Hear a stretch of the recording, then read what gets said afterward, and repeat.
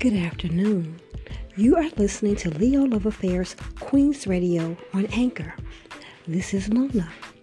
Happy Friday. We made it through another week. Yay! I have your Leo Weekend Horoscope. Now, you may be feeling a bit under the weather, and your work could be suffering as a result.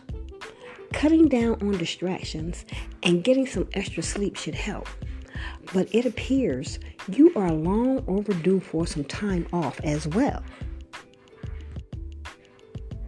The advantage of having a full moon just minutes after the moon's return to your communication sector yesterday is that pressure from an opposition with the sun is already behind you. With the moon not leaving until tomorrow, you can continue to enjoy the benefits. This includes an ease of communication and connecting professionally with a lot of energy. More important is a chance to give your emotional responses and relationships a voice during Venus, the planet of love's last full week in your relationship sector. It was just 2 days ago that an exciting alignment between Mars on the career and Pluto on the job front ended with another beginning tomorrow. This time it is between Mars and the South Node on the career front, and this will have different implications.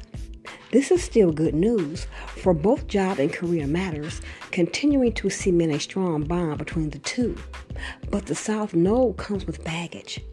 That baggage is the fact that the lunar nodes are policing a need to know when to keep your work hat on and when to take it off.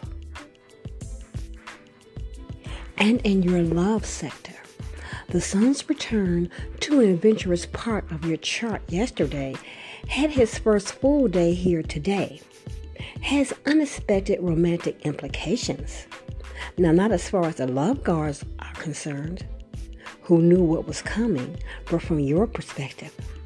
This puts the sun at a friendly aspect to lucky Jupiter on the romantic front, with the spirit of romance and adventure set to blossom over this weekend and the coming weeks and months.